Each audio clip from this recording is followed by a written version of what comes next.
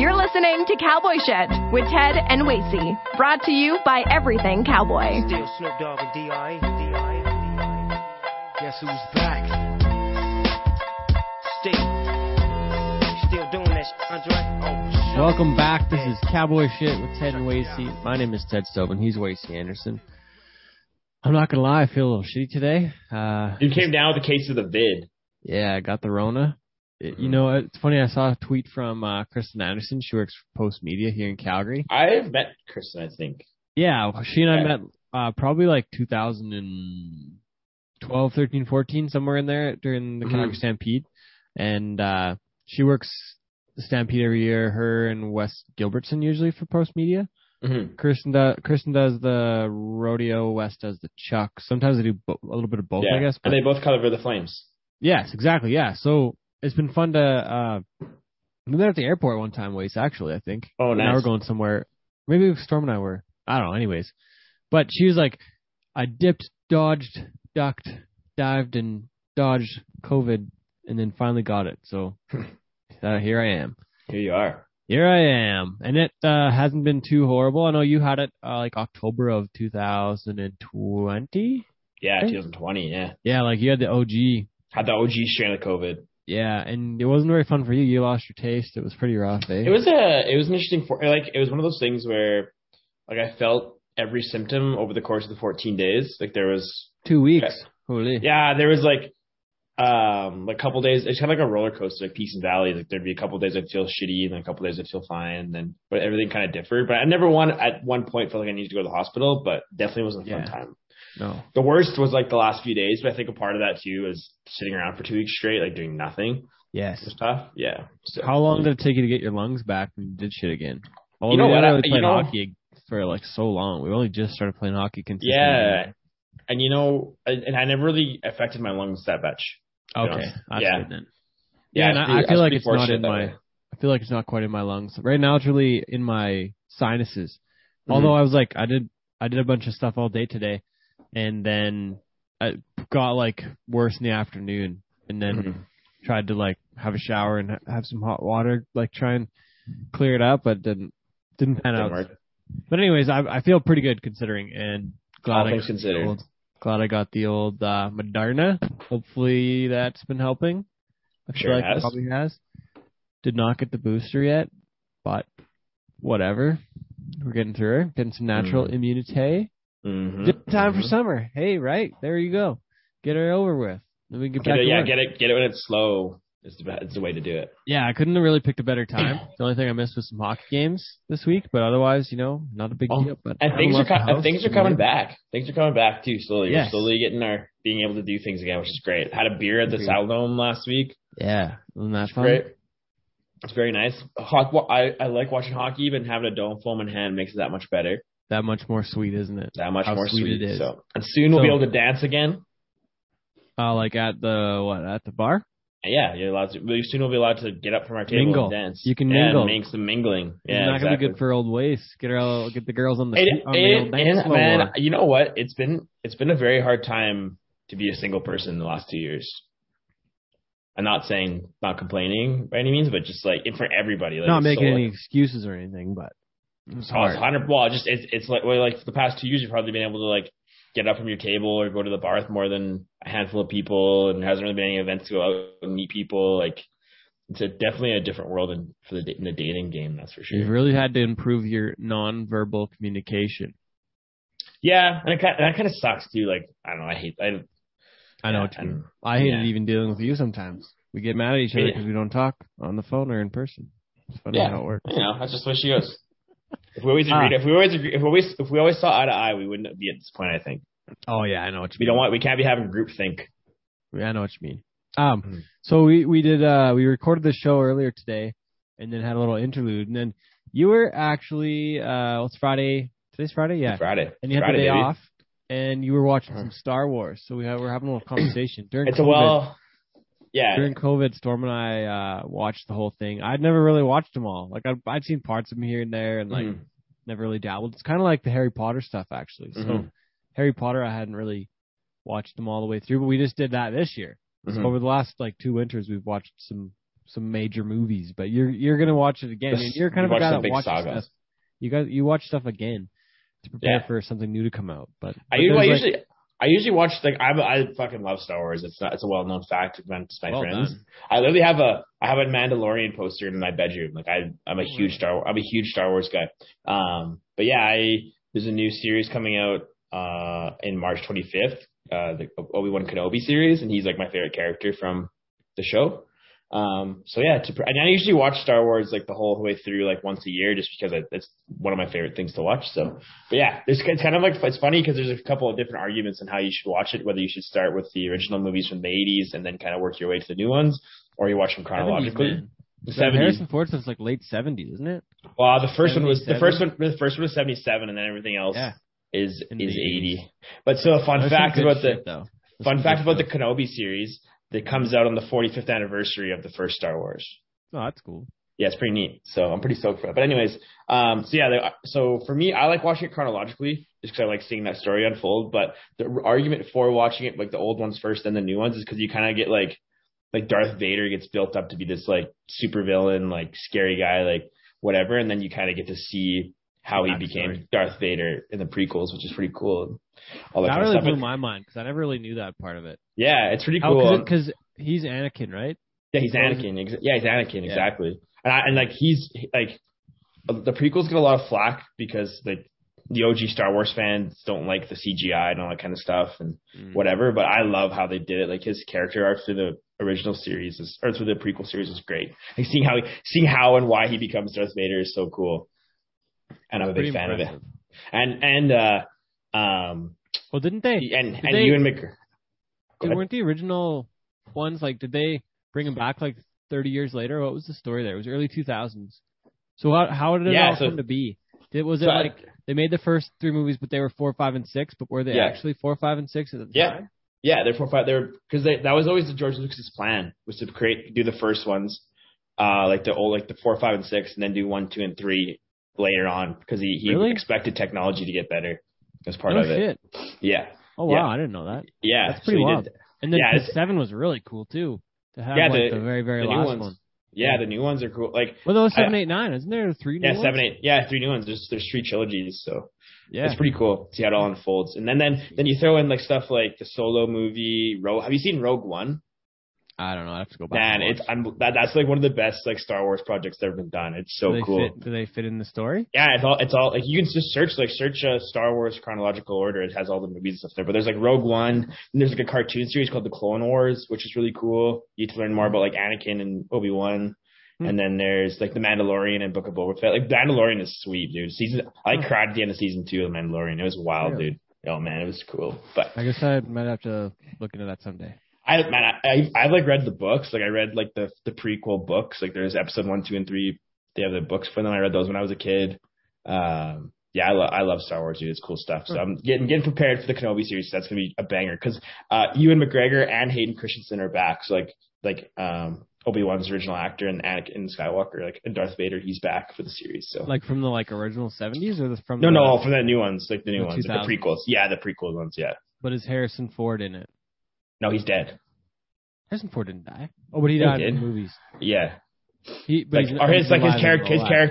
character's dead, but he wouldn't be involved. He didn't die. So the Obi-Wan Kenobi series happens 10 years after Episode 3. Okay. So it's between 3 and 4, but 10 years after Anakin becomes Darth Vader. Okay. It's the time frame for that. So I don't know enough to really know what's going on, but cool. But cool. Right on. Yeah, anyways, okay. Star Wars stuff. Yeah. So what else is going on? So yeah, Hannah, we lost the A final. What else? Oh yeah, Hannah recap. That was still a fun weekend. Yeah, we had a good crew. Good to be back. Rolo, great goaltender. Would recommend. Great goalie. But I think he signed a 19-year contract. He just took over my contract. Yes. Because 7 years ago, I signed a 25-year deal, and now I've handed that off to him. So I'm more than happy to do that. So that's true. It was a heck of a weekend. It was a lot of fun. I don't know if I got the COVID there or somewhere else, but I mean, what do you if I got it for COVID too? Even if I got it in Hannah, it's worth it. We're on the Big Valley Wranglers are on COVID protocol until next season. Until next year, yeah. Yeah, that's pretty funny. Katie, there's one question. There's a couple questions I want to ask you Oh, yeah. For the top part. Okay, what was the number one song the year you were born? Did you find it? 1990. Actually, just looking it up right now. There you go. Mine's Black or White by Michael Jackson. Ooh, that's a good one. Yeah. The number one country song on my birthday is She Got the Rhythm and I Got the Blues by Alan Jackson. Banger. What's your yours? Number one country. Yours May 8th, right? Number one country song.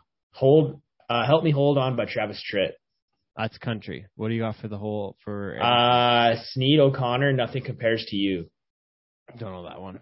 Neither do I. I think if I heard it, I know what it is. But that's pretty cool. Maybe there'll be some good ones for Sean to put in the show this week. Dude, I had the whole section in my office on Thursday before I left. Like, I distracted everybody. There's like 12 people trying to find out what their favorite or what their top song was in their birth year. But that's awesome. Well, we can pose the question to the people. What was 1992 is actually a banger for music. You had a couple good ones there. Yeah, 1992 is sweet. So Black or White.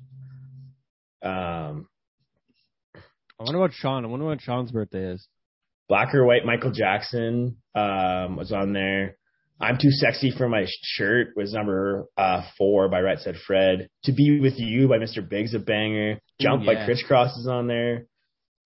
Baby Got Back by Sir Mix-a-Lot. Oh, dang. I Will Always Love You by Whitney Houston. I don't know Sean's birthday. Every Rose Has Its Thorn. Oh, nice. That's a banger. That's decent. Yeah, that's really good. Yeah, 1989, that'd have been a good year because that's like still, you still get some of the 80s, catch the end part of the good 80s music. Yeah. So it's good shit. That's not bad. And then let's just double check if it's 88. I think he's 89, but I forget. Eddie is, I think Eddie's 88 model, isn't he? Man in the Mirror. That's decent. Michael Jackson. Oh, that's decent. Man, they got good ones. Yeah, that's sweet. Song of the year. That's cool. That's sweet. Don't Worry, Be Happy.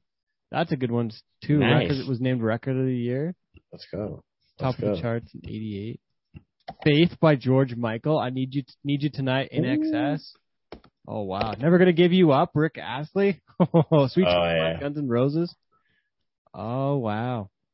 I'm gonna look at this. Cool. 1990 top songs. Maybe that's the best way to do it. Unskinny Bop by Poison. Not bad. Ice Ice Baby. I think we talked about that already. Not as great of a year. 1990, hey? 1990. Vogue, Madonna. Yeah. Hold On, Wilson Phillips is a sweet song. Blaze of Glory by John Bon Jovi. Ooh, that is pretty cool. I like that one. Yeah. Ice Ice Baby's on there. Love Takes Time. Mm-hmm. Yeah, 1990 is an average year for the tunes. Yeah, not as good. Not as good on the tunes. Thunderstruck, AC/DC. That's a good one. That's neat. 1990. So one other thing I wanted to get to. Made is that we're still okay. No, I think it was made like late. Oh, really? It was released in 1990. Dang. No shit. Well, that's cool. Hell yeah, dude. Okay, sorry. What else you got before on the top? One more on the top end. So in recognition of the 2022 Beijing Winter Olympics, I have this question. If you were to be doing the 2-person luge event, would you rather be on the top or the bottom? Okay, and this is it's kind of like it's not bobsled. Feet first. Feet first. Yeah, I think I would want to be the bottom guy. It's been the consensus in the polling I've done in the past few days on this question. Who else did you ask? Like pretty much everybody at my office and a couple other people. Distraction. Wait, see what the distractions. Yeah. Okay, well, we better get to the show here. Thanks for tuning in, everyone. Mm-hmm. Once again, this is Cowboy Shit with Ted and Wasey. Check us out on the social medias and check out our website, cowboyshit.ca. We'll be back with the interview this week after this.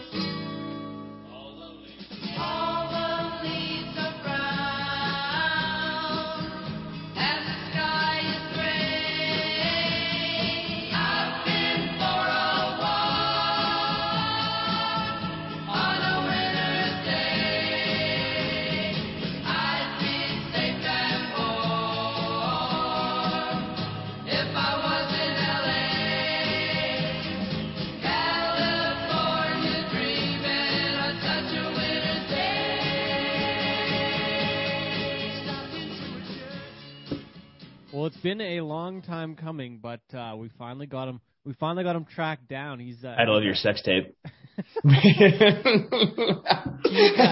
He's a professional rodeo announcer, the creator of Barney's Adventure Park and Drumheller. He is, I want to say, formerly the general manager of the Drumheller Dragons. He met his future wife on this very podcast. He's a former firefighter. He's one of the greatest all-around hands of all time. Former saddle bronc rider, team roper, all of the above. You name it, he's done it. He's done it. He's our good friend, Mr. Dustin Edwards. Thanks for joining us, sir. Hey, thanks for having me, guys. I'm excited to be here today. It's funny that we are just getting to this now, 111 episodes deep. You've been you've had regular appearances on the show, so I mean, people know who you are and like you, whatever. But we've never actually taken the time to like dive into the Dustin Edwards story. Yeah, I've got to be the part of 2 Bachelor episodes, and then I believe I was on that Gator episode, Kidnapped in Istanbul. So I've been a part of some of the Cowboy Shit's biggest episodes. Pivotal moments, yeah. Well, even speaking of the Bachelor though, like you're coming, like it's going to be like 2 or 3 years now since, or even longer since you and Allie have met on the Bachelor episode 1. Yeah, it was number 1, wasn't it? It was number 1, yeah. 2018 or it was 2018, wasn't it? 2018, yeah. So 4 years, 5 years. We're just celebrating 3 years. There you go. So I think that's where we should start, though. We should dive right into that. So, because clearly The Bachelor didn't work for me, but somehow it works for you, one of the hosts. I think that this would have been 2 or 3 weeks after we had our hockey tournament in Vermeer, which you and I talk about quite often, our sad boy hours there. We poisoned ourselves on Long Island iced tea and Pink Whitney for like 3 days straight, and then everybody comes back with a case of the gut rot, and then that's kind of where you and Allie connected a little bit. Yeah, take it from there.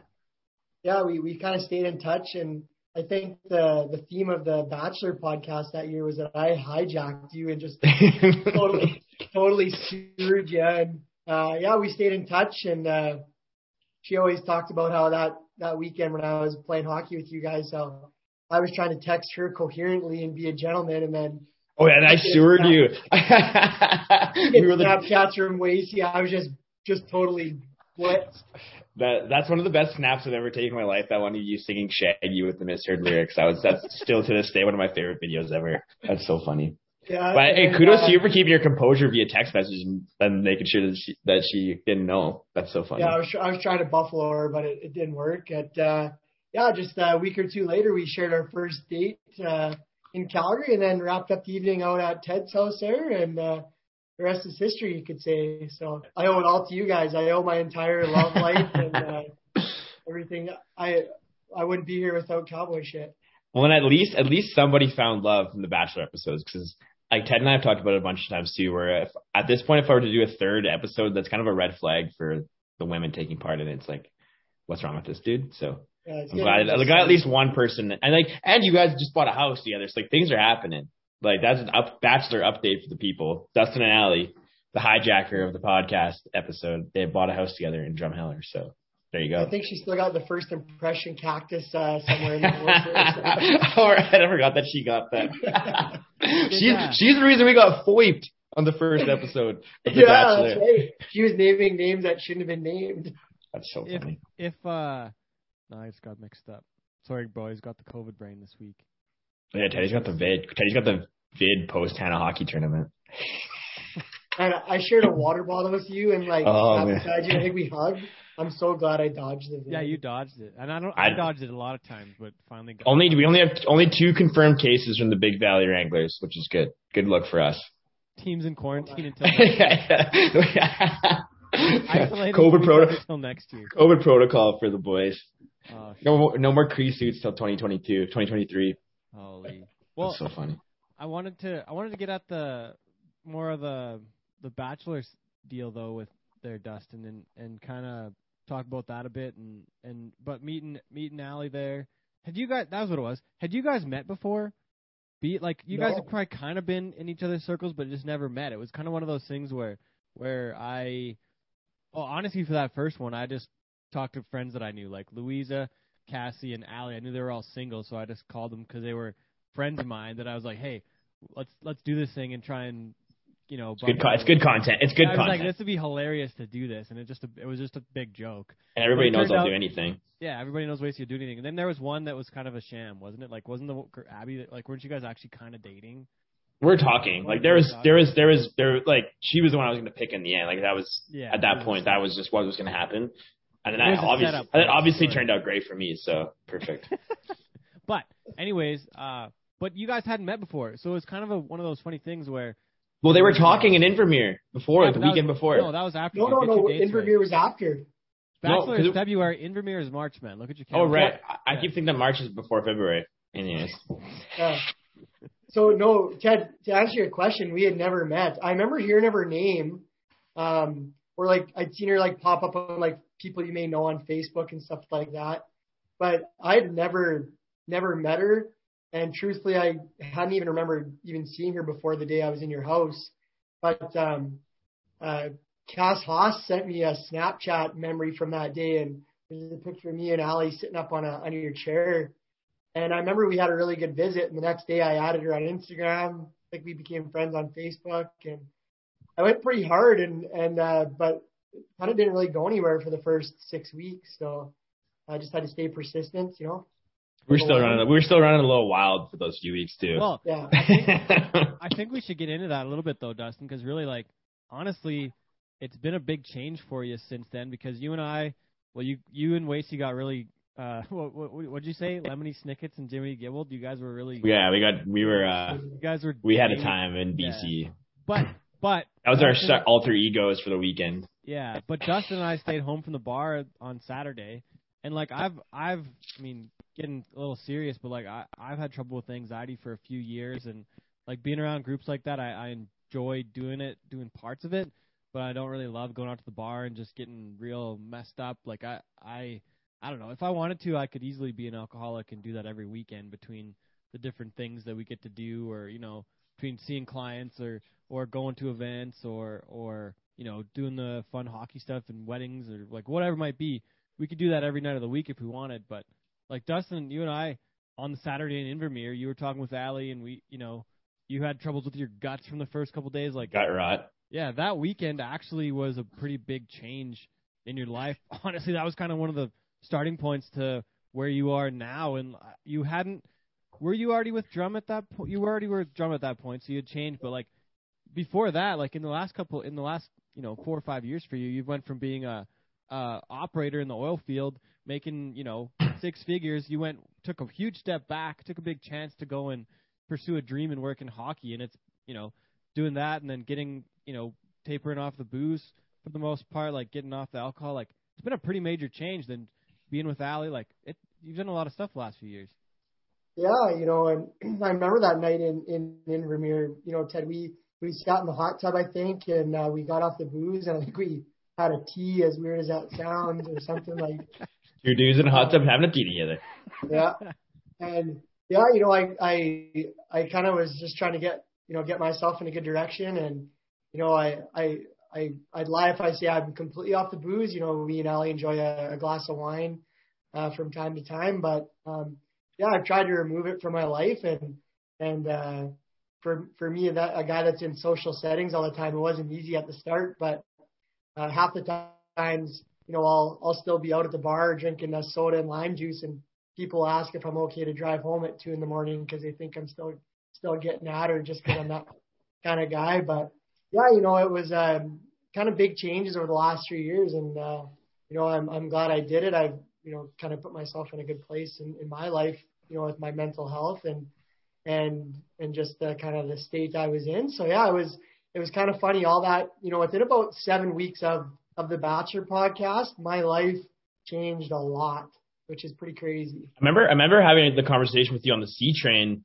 from Ted's house to a Flames game. Like, I think the 3 of us were together. I mean, maybe Gator was with us too. We were going to a Flames game, and you were telling us about the opportunity with the Dragons and how you were like unsure of what to do, because as Teddy mentioned, you took a pay cut, obviously, and it's kind of somewhere a dream that you've always wanted to pursue, but that you weren't, with kind of an uncertain future. So it's cool to see you at this point now being so successful after like taking that leap of faith. Like, not many people have the guts to do that, for lack of a better term, I guess. Yeah. And like, I guess going back to that, like, I just celebrated my 10-year anniversary with the company I worked for. I was an operator. I started my day 5 minutes from my farm where I lived east of Big Valley. as Ted said, six-figure salary that I started to make when I was in my 20s, which, kind of had everything I needed.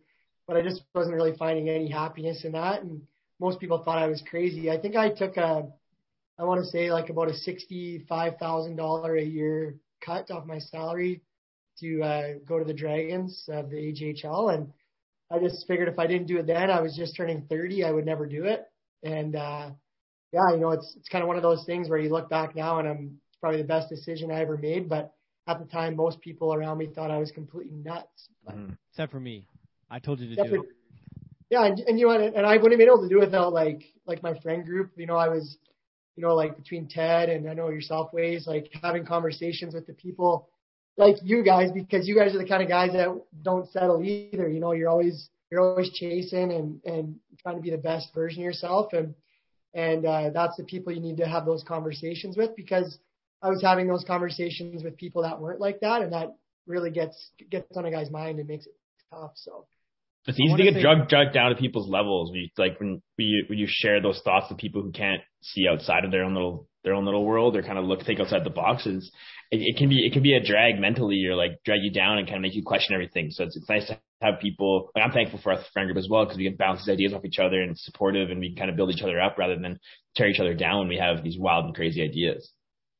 Yeah, and I got so lucky. I was in New York at the PBR, Madison Square Garden with Gator. We were there hanging with the production guys for a weekend. And I remember flying home. I was just like so depressed. It was a cold winter checking wells, and I just was not happy with life.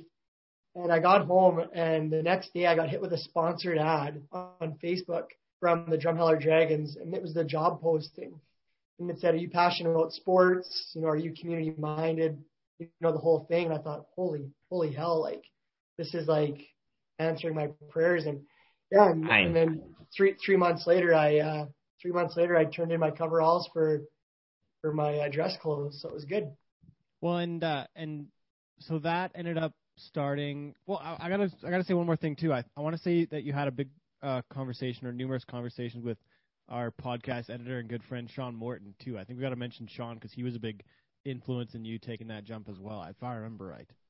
Yeah, well, and as we know, Sean's probably one of the smartest guys that we know, and 100%. Level-headed guys, and a driven, determined guy. So yeah, leaned on him as well. But yeah, just kind of everybody was in my court the whole way through. So it was awesome. I wouldn't be here without my support group for sure. What did Gator say?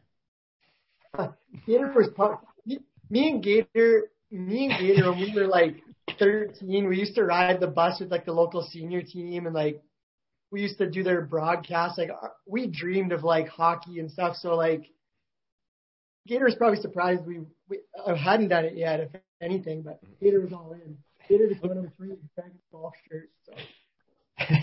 So go along from there. I think that's a good path, because we can go back later. I want to talk on some announcing and some broadcast school and a bit of the operating stuff. We can go back there, but let's go from here and go on the drum side, the hockey path, looking at other places. Maybe two might have been part of it. Like you looked at the steps up if you're going to go to the NHL side of things, but then this other fucking thing comes along. It was going to be a kangaroo farm at one point, and then next thing we know, it's Barney. So take us through that journey from the Dragons to Barney's. Yeah, so, I started with the Dragons in 18, was my first season, 18-19. And I was all in. Like, I was like, this is where I'm going to go. I'm going to get my feet wet here. So for those who don't know what I did, I kind of looked after all the operations of the team, essentially. Business, marketing, just everything. A lot of teams in this league have 3 or 4 staff, but we have 1 in that role. So I got to do everything, social media, you name it. And after the first season, I really just found my groove, I thought, and was really enjoying it and had some really good success. And then 2019, 2020, my second year, I just found another gear. I was in a good place, and I was putting all my effort into hockey, and we had a really good season that year. We had full rinks. Like it was awesome. And so it was then that I actually was, I was toying with the idea of like, what's next? So I actually, I had a couple of really good job offers in that mix. I interviewed for a couple of jobs that I didn't get that were really badass, like Vegas and Hockey Canada and a couple of things like that. So I was just thinking, like, here we go, like this thing's going to just take off. And then it was a trip to Kelowna to the kangaroo farm. and COVID, I should say too, that kind of changed things. But yeah, so 2 full seasons of just going all in and really enjoying it and thinking, you know, my next step was going to be the NHL was my goal, obviously. So then the kangaroo farm, though, and I think you got to talk about the crew you're partners with, if, you know, take it where you wish, but talk about that and creating Barney's. Yeah, so the owners of our team here in Drum are the Christensen family. People probably know them as Canalta. They own a ton of hotels in Western Canada. Boston Pizzas, I think they got like 40-some A&Ws, like just very entrepreneurial people, but they live right here in town, really hands-on with the team. We become great friends. And we were actually we were flying to Vancouver, me and Blair. Blair's one of the sons. And we were flying to Vancouver for a golf tournament. It was actually Jim Treliving's golf tournament. And we were just chatting about ideas for Drumheller that, you know, he thought was cool. And he said, have you ever been to the kangaroo farm in Kelowna? I said, no. He said, oh, we got to go. We got to go. So that summer, me and Allie flew out there to do their place at Kelowna. And we went through the kangaroo farm. And when I left there, I'm like, we got to get some kangaroos. Like, these things are. And there was an old lady like at a little kiosk it was cash only. She had like a big bucket. This thing was full of cash. Like, it was insane how much money they were making. And I just had dollar signs in my eyes after that.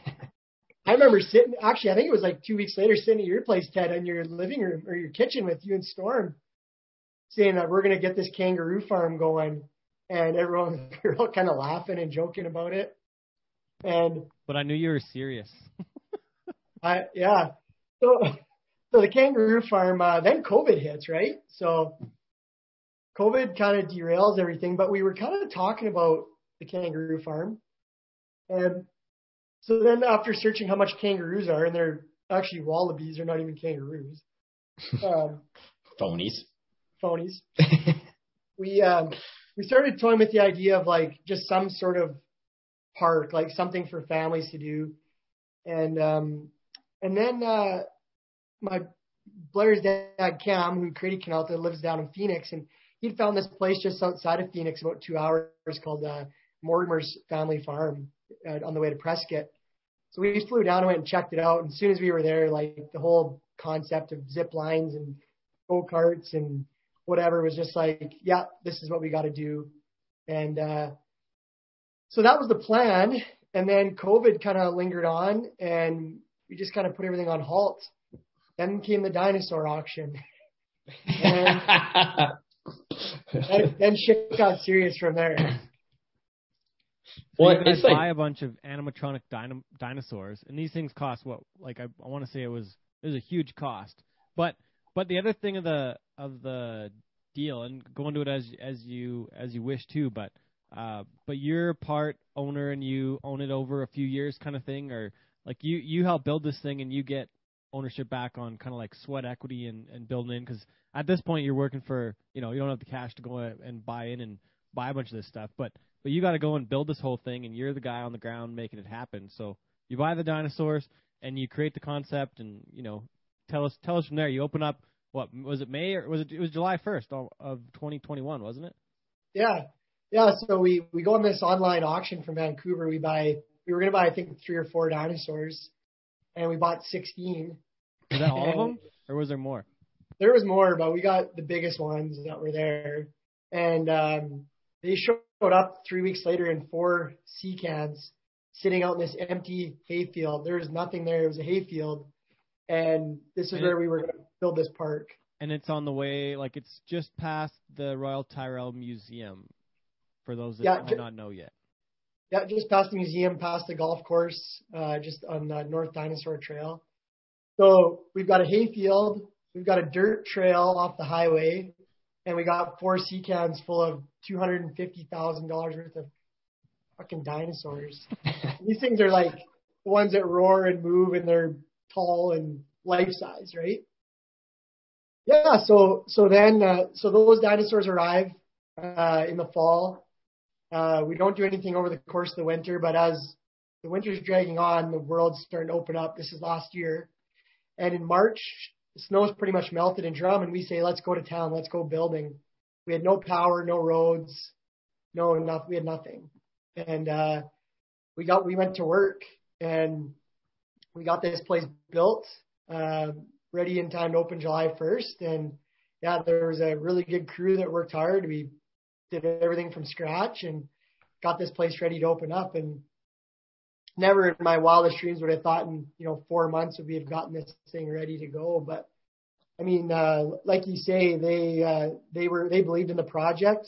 It was well over $1 million to get this thing ready to open. There's a lot of money, and as you alluded to, I was super fortunate to be offered partnership on it with, I guess, a sweat equity deal, which I don't mind talking about because I'm super grateful for that. Not a lot of people get that opportunity. And I think when you're wanting to be an entrepreneur, wanting to own something, it's hard to get access to that kind of money, especially for me. I don't have any resources to get that kind of money. And so I was super lucky that, they said, we'll make you part of this, make it a reality and make it happen. And they believed in me and away we went. And Barney's was born, man. And so you're 1 year in, going into next year, 2022, adding more features, like attendance, I guess you guys would have had. If you want to talk about that a little bit on how many people came to the park, if you want, or, I think it was a pretty, I think the expectations were exceeded based on our conversations on the first year. Yeah, we had no idea if people were even going to show up. And it was a total shit show, man. The first day we opened up, July 1st, it was plus 41 that day down here. We had that heat wave. And I'm thinking that this line of people is going to be rolling in. And I think by noon we had 50 people came. And then at 1 o'clock, plus 41, the power line down the road snaps and we fucking lose power to the whole place. Toast. Oh no. So we've got ice cream trucks or deep freezes, everything's melting. I'm running around with generators trying to plug shit in. Oh, no. And then I sat out in the road on the quad and just had to tell people they couldn't come in. Sorry. This is day one. Opening day. Oh no. Day Some one. adversity right from the start. 2.5 hours, no power, no customers, sunburnt, and thirsty. Very sad. Thirsty, yeah. Sad. It was that night after the first day, I was like, man, we need to have a garage sale. We need to sell these dinosaurs. This is It's over. It's over, boys. It's over, man. I was so just down after that day. It was brutal. The cool thing, from an outside perspective, though, for Barney's is it's kind of a place that was missing from Drumheller. For those who don't know Drum, it's one of the busiest tourist places in Alberta and probably in the country, in Western Canada for sure. And there really hasn't been a adventure park style, kind of funny farm, if you want to call it, place. It was really kind of brilliant of you guys to come up with this idea and bring it to the valley because you're right beside the museum, which is really cool too. So I mean, it's not a surprise that it's just growing to what it is now. Yeah, I think that's why it was a no-brainer for us to do it. It's just there was such a need for it. Drum was getting so many people. You go to the museum for a couple hours, you go see the big dinosaur, and then what do you do? And for the Christensen family, they own 3 hotels here. They want people to overnight it and drag out their stay, overnighters more than day trippers. So yeah, it was a no-brainer. And I mean, the first 3 weeks were hell, but we caught steam kind of August long weekend, and that carried on till we closed. And for us, it was just a telltale sign that this thing's probably going to be what Drum needed, and hopefully a home run down the road. So what's a good day now? Is a good day 500 or 1,000 or 2,000? I have no idea how many you have through the gates on a good day. Last summer for us, a good day would be getting 1,000 people through. Mm-hmm. But I think going forward, we'd like to see that be 1,500, 2,000 a day. The Drumheller's got the numbers. We just got to get the people that are already here. It's not so much getting them to Barney's from outside, but the museum, does 600,000 people a year. So if you can get 10% of those, you're making some money. So. Oh yeah.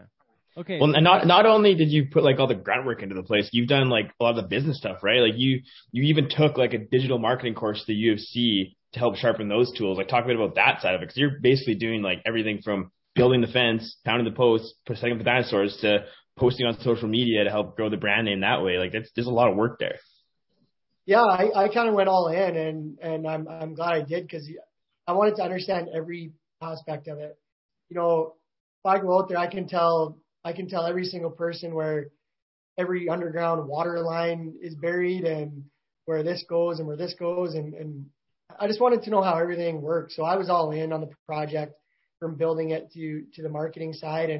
And I wanted to sharpen my skills and just improve myself to be better for the business. So yeah, I took a couple programs like that. And yeah, I get to be all in on it. And that excites me because, I guess as you get success, you can feel part of that. Of course, we have a big team of people, but it's just been cool to be in every aspect of the whole process from the ground floor up. So you and Allie lived there this last summer, and if you want to talk about it too, Allie had a change in course as well. We should probably mention that while we're at it. Yeah, she was nursing, and we were living in Big Valley still out at my farm there, driving into Drum every day, and we were talking about entrepreneur stuff and business stuff, and kind of stumbled across a building in Drumheller and an idea. And she started a clothing store called Pearl and Heart, which is clothing store, like women's boutique.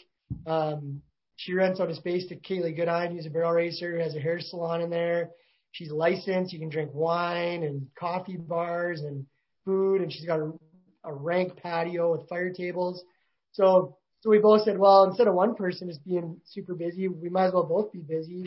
And we sold the farm, lived in a camper out at Barney's all summer. And I opened July 1st and she opened July 20th. And we touched toes at night randomly the odd time for about 3 months. And that was the only real interaction we had. We were so exhausted. That's turned into such a cool space. Like you said, there's shopping. You can have a bite to eat there. She's hosted some events there. It's kind of adds, like, it fits in well with what you guys are doing with the Barney stuff, right? It just kind of adds another element to the town, like to the community, really. Oh yeah, totally. And she's had JD Bixby singing in there and Winterfest, and she just bought an ice cream trailer that she's gonna park out front this summer. Nice. So you see an old converted horse trailer scooping ice cream, that'll be her. Nice. That's awesome. So I think we got to go. Wait, what do you think now? Should we go back onto some firefighting days, or where do you want to take this next? I don't know much about your firefighting days. So you've been volunteer with the Big Valley crew. I don't know as much of this side of the story as maybe Ted does. Yeah, so I joined the fire department in Big Valley in 2007, right when I moved back from college. Just same thing, young guy living in town. They asked me to join.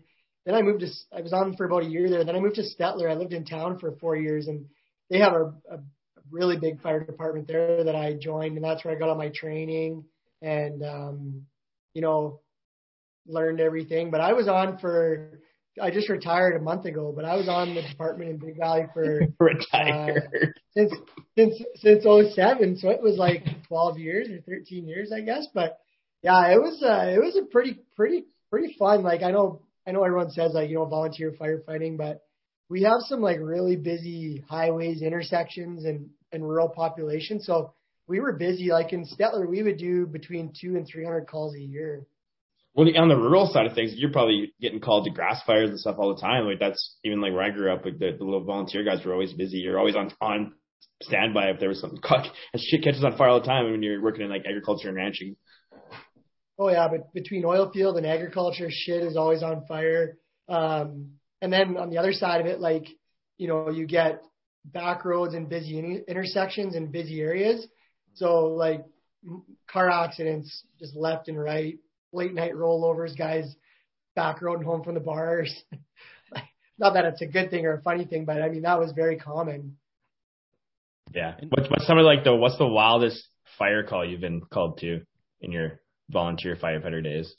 Oh, we seen some shit. I bet. You know, like you had a lot of like in the recent years, like you have the meth heads that were crashing vehicles and torching them on fire, and you know then you're bringing up police dogs and tracking through fields and stuff. But like on a serious note, like we, you know, obviously part of like some very big accidents that, you know, were never ended good. But, you know, I was on numerous times where we landed, you know, 2 Stars helicopters at once.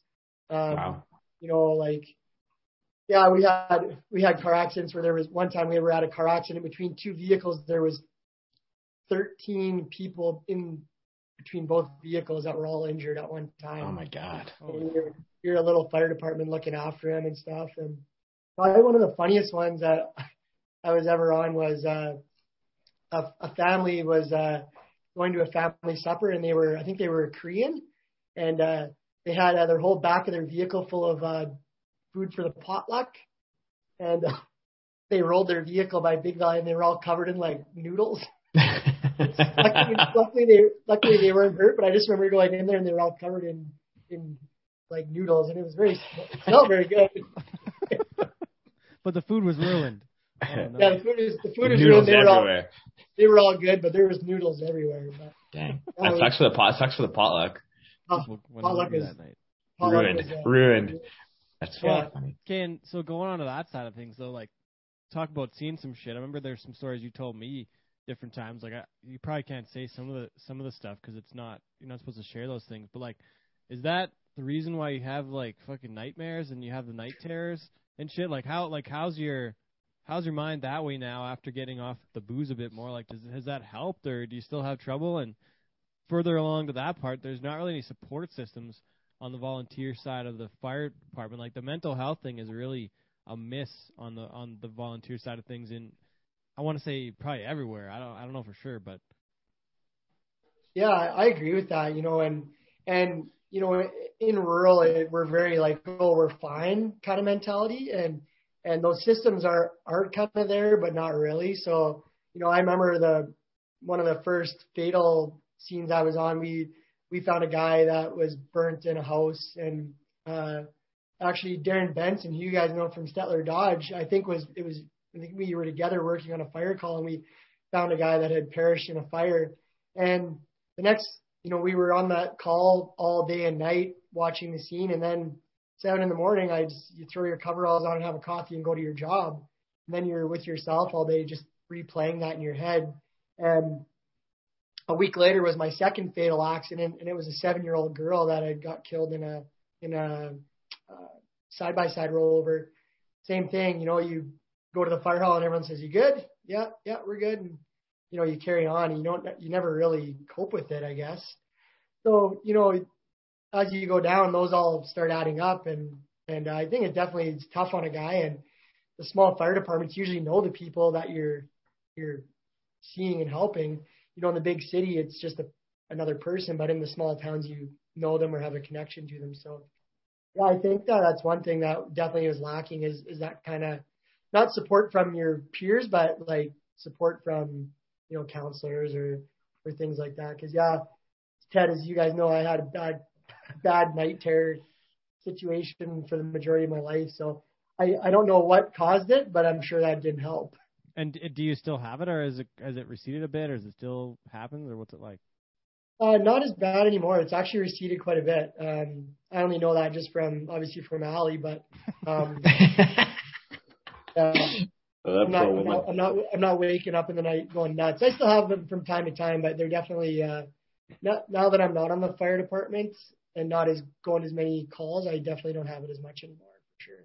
How much of an influence on your firefighting days was Dennis Hallstead? Like, did you really look up to him as a firefighter and as an apprentice firefighter? Like, is he a big mentor of yours? How does he fit in? Do you know what? Funny story is in 2012, I actually applied to the City of Calgary Fire Department, and I went through the whole 9 months, aptitude tests, interviews, physicals, and I got a formal letter of acceptance. And I remember leaning on Denny, asking him questions and trying to help guide me a little bit throughout that. And I never ended up taking it, obviously. But that point in my life, like I was loving firefighting and I was living it. And yeah, I leaned on Denny a lot, and he told me lots of crazy shit that would never even hold a candle to the stories I had. But yeah, surprisingly enough, on that journey, he was awesome. We talked firefighting a lot throughout the years. So, he was great. Why firefighting? How'd you get into it? I don't know that part. I'm not sure if we ever talked about this. Man, just a guy in Big Valley asked me if I was interested in joining, and me and Gator actually joined the same time, and we went to like 2 or 3 grass fires and put them out, and then I think we were curling one time or something, and me and Gator got called to because out in the rural, if there's a call for the ambulance, they always call the fire department first because the ambulance comes from Stellar. So we're there to bridge that 30-40 minute gap. So we're always there for medical calls. And this old lady in Big Valley had slipped in her bathroom, and she hit her head on the toilet, and there was blood everywhere. And we walked in, and Gator he turned around and he was out, and that was the end of him on the fire department. Oh wow! He didn't like the blood. Jeez.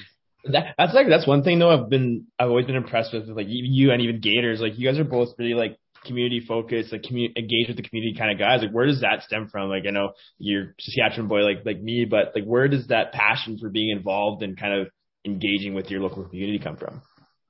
For me it was like not to get too deep, but like for me as a youngster, I got involved in community stuff like that most people would do when they're quite older. Like I joined like the golf board when I was like 13, and like volunteered with the rodeo when I was a kid, and like just did all these things. And it was kind of like for me like kind of more distraction. Like again, not to get too deep, but like my parents split up when I was 12, and kind of had a rough go for about 4 or 5 years with like family stuff. And for me, it was like I'm just gonna go and get involved in everything. Like I went and learned how to help at the curling rink, and man, I got trained how to drive the Zamboni, I think, before I could even drive my vehicle. Like, so we just, and me and Gator just got involved in everything. We were in curling, golf course, the rodeo committee, the Ag Society. Like, we just went all in on everything, helped out at the seniors drop in, and went to bingo. Like, it was just like a distraction just to stay busy, I think. It was, and Big Valley was awesome. Like, there wasn't a lot of people in that community, so they always welcomed the help, and yeah, we loved it. And yeah, for me, it was definitely more to keep busy and keep my mind elsewhere when I was a kid. Well, and that's something now it's translated into what you do now. Like I think that's what's made you so successful, even with the Dragons and the Barney stuff, is that you have that passion for growing your community and being involved and being engaged, which I think has really helped you to this point. So it's cool that you have that foundation and started at a young age. Again, and that's like the biggest thing we noticed. Like we work with a lot of rodeo committees, the 3 of us, and them trying to find young people to get involved or whatever, right, is such a hard thing, and you know that firsthand. Oh yeah, totally. I think that your youth is everything, and trying to get people to buy into that stuff. And like a lot of the stuff that keeps community going is very like old school. Like not a lot of young kids are like, hey, I want to go curling, or yeah, like give me a whippersnapper, I'll go weed whip grave sites like on remembrance, like just things like that are just like forgotten because the older generation always did that. But when they're gone, who fills their shoes, I guess, right? The cliche kind of thing. So we when we were young, we just had that mindset like, oh, we got to do this, or who's gonna. Well, and you talk about sorry, go ahead, Waze. No, you go ahead, Teddy. It's all good. I want to say, you talk about the rodeo committee, and I think this is where the rodeo side of things come in. But before that, so 2007, there was some radio, and then I guess in 2007 would have been when you went to SAIT. Is that right, too? I went to Saskatoon. I asked. Okay. Yeah. And I went out there, graduated in 2006. So yeah, 2006, 2007. I took radio and television. And that was just all stemmed off. I had done some announcing previous to that. The first person that got me on a mic at a rodeo was actually Tyson Peach. So I owe Tyson everything. He got me going. Okay, what was the first one? Tell us that story quick. Well, Big Valley Rodeo, when I was a kid, I always did the Cowboys Prayer at the rodeo for Tom Cassidy and the Big Valley Rodeo crew. Tyson announced that rodeo for years. And I used to kind of linger around him. I'd bring him the wireless mic back and whatever. And he asked me if I wanted to announce the mutton busting. And Christ, like I was like 12 or 13. So I started announcing the mutton busting. And then they used to have, Ted, you probably rode at it. Maybe you did too. They used to have that. The bull riding. Yeah, the bull riding the Thursday. Yeah. Yeah. So the Colin Cassidy Memorial. Mm-hmm. And I got on the mic there when I was 15 or 16 because the old boy that did it couldn't come. So I announced that. And so I kind of got a little bit of a flavor for it then. And then after that, I didn't really do much. And I went to school for radio and television. I was actually trying to get into sports broadcasting after that. Well, and so when did you and I meet? Did you and I meet at Barney's house, or did we meet at like a Delburn High School rodeo with the Joneses? Where? I'm trying to think of where you and I met. I want to say it was at Barney's, but I don't remember. Like after the Big Valley Rodeo in like 07 maybe. I think there was. When I came back from college that spring, Big Valley had the spring rodeo, and I think I met you at Barney's. Yeah, because was that the year that someone went down his stairs in a wheelchair? Do you remember that? Probably. There was a lot of wild shit happened at Barney's in the late 2007, 8, 9. Yeah, so it was 2008. 2008, Riley Jones asked me to announce the Delburn High School rodeo. That was the first paid announcing in April. Job. So I might have been there, but I think you would have been there. I thought you would have been there in 07 too. Maybe Cody. Sorry, it was 07. It was 07. Yeah, because I wouldn't have been there in 08 because my shoulder was or my collarbone was broken. So 07. Yeah, okay. So that was the first one. Go ahead. Yeah, me and Riley played hockey together. Where at? Like Stettler? Stettler, yeah. So me and Riley played hockey together. In like Bantam and Midget then. Yeah, that's right. And then I think he played 15s, and then we played together the year after. And then so that's how we kind of knew each other. We'd crossed paths steer riding like years before that. So when Riley came to Stettler, we were kind of, buddies and grew that friendship. And then, he asked me to come announce the high school rodeo. And I don't even think the high school rodeo was over yet. And I got hired for 2 more. So 2 more high school rodeos? Yeah, I did. I think Butch Smith got me to announce Rimby, which was had it at Diamond 5. And then the Grover family, Melissa Grover, they asked me to do Hand Hills High School Rodeo. Yeah. So, man, I was rolling. I think I got paid $500 for the weekend, and I was on cloud. That's the life. That's the life, man. Oh, loving it. 8 hours of high school rodeo each day for $500 on the weekend. Oh. Dang. Making the big money. So then, when did you come across Dave Polson, and when did you guys become friends, and how big of an influence? We talked about Dennis being a big influence on the firefighting side when you were going on the Calgary, applying to Calgary, but Dave, you and Dave are buddies and have worked together at probably more than most. Yeah, so I did my 2 or 3 years of high school rodeos announcing, and Tyson Peach actually again got me my first Wild Rose rodeo up in Fairview. With Trevor Young, and so I did my first Wild Rose rodeos in 10. 2011, I did a shit time. I did Fairview, Valley View, Whitecourt, everything north. All the big stops. All the big stops. the North Run. North Run. And I got a call from the Wild Rose that year, and they said, "Hey, would you like to put your name in for the finals?" This is in 2011. And I said, "Sure." So I remember I got a call a couple of weeks later, and "Hey, Dustin, you got the Wild Rose finals." I was so pumped. But at the time, and you'll have to hear this story from Brett, but Brett said he got a call, and they're like, "Yeah, Brett, we got Dustin Edwards to do it." And he's like, "Who the hell is Dustin Edwards?" Because Brett did that. That was kind of Brett's starting point, too, was the Wild Rose, and he went to, Athabasca and Fort Assiniboine and, a lot of those places for a long time. Yeah, I basically our career paths were mirrored. He did high school rodeos, Wild Rose, and then got the finals. But so 2011, my finals. Took his job. Yeah. Did you? So I'm just this is my NFR, and they sent me Dave Paulson's number, and they're like, "You should call him, just touch base with him." And I was so nervous to phone him. Like at home we had CFCN. That was like the only channel we had on the antenna. So I watched like Dave do Calgary every year. You know, like he was like my idol. So I phone him, and I can't remember the whole gist of the call, but it was kind of like, I remember calling him like, "Hey Dave, this is Dustin Edwards calling," and he's like, "Oh, who are you?" Who are you? Who the hell are you? This is 2011, right? 2011? Yeah. So this is 11 years ago now, I guess. Yeah. And it was like, "Oh, I'm announcing the Wild Rose finals with you." Oh, okay. And then what happened to Brett? Yeah. Okay. Well, screw that Gardner guy. And man, so we get to Barhead, right? Like I'm thinking this is like the greatest thing ever. And you know, me and Dave are visiting beforehand, and we're looking at notes, and he's like, "Are you nervous?" I'm like, "Oh yeah, I'm so nervous." He's like, "Remember, if you screw up, the only people that are going to know is just all those people out there listening." But man, me and Dave, like, we just had an instant bond.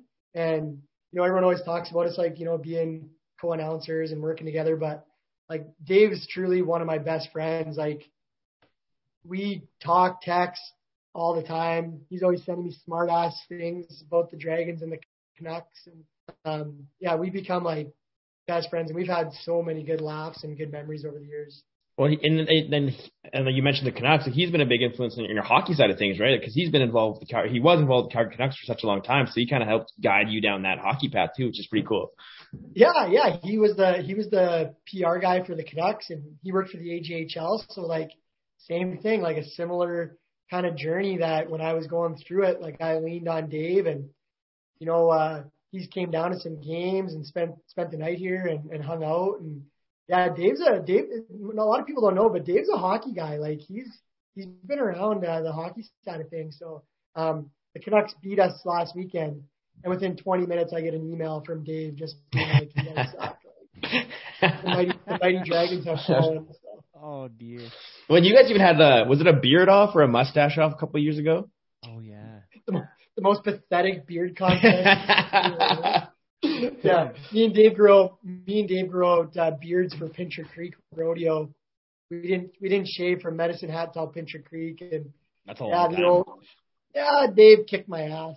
Oh dear. Okay, so what's your best Dave story, or is it an experience you both shared together in Medicine Hat with a certain parachute person? I'll let you take it from here on which one it might be. I got a couple of good ones.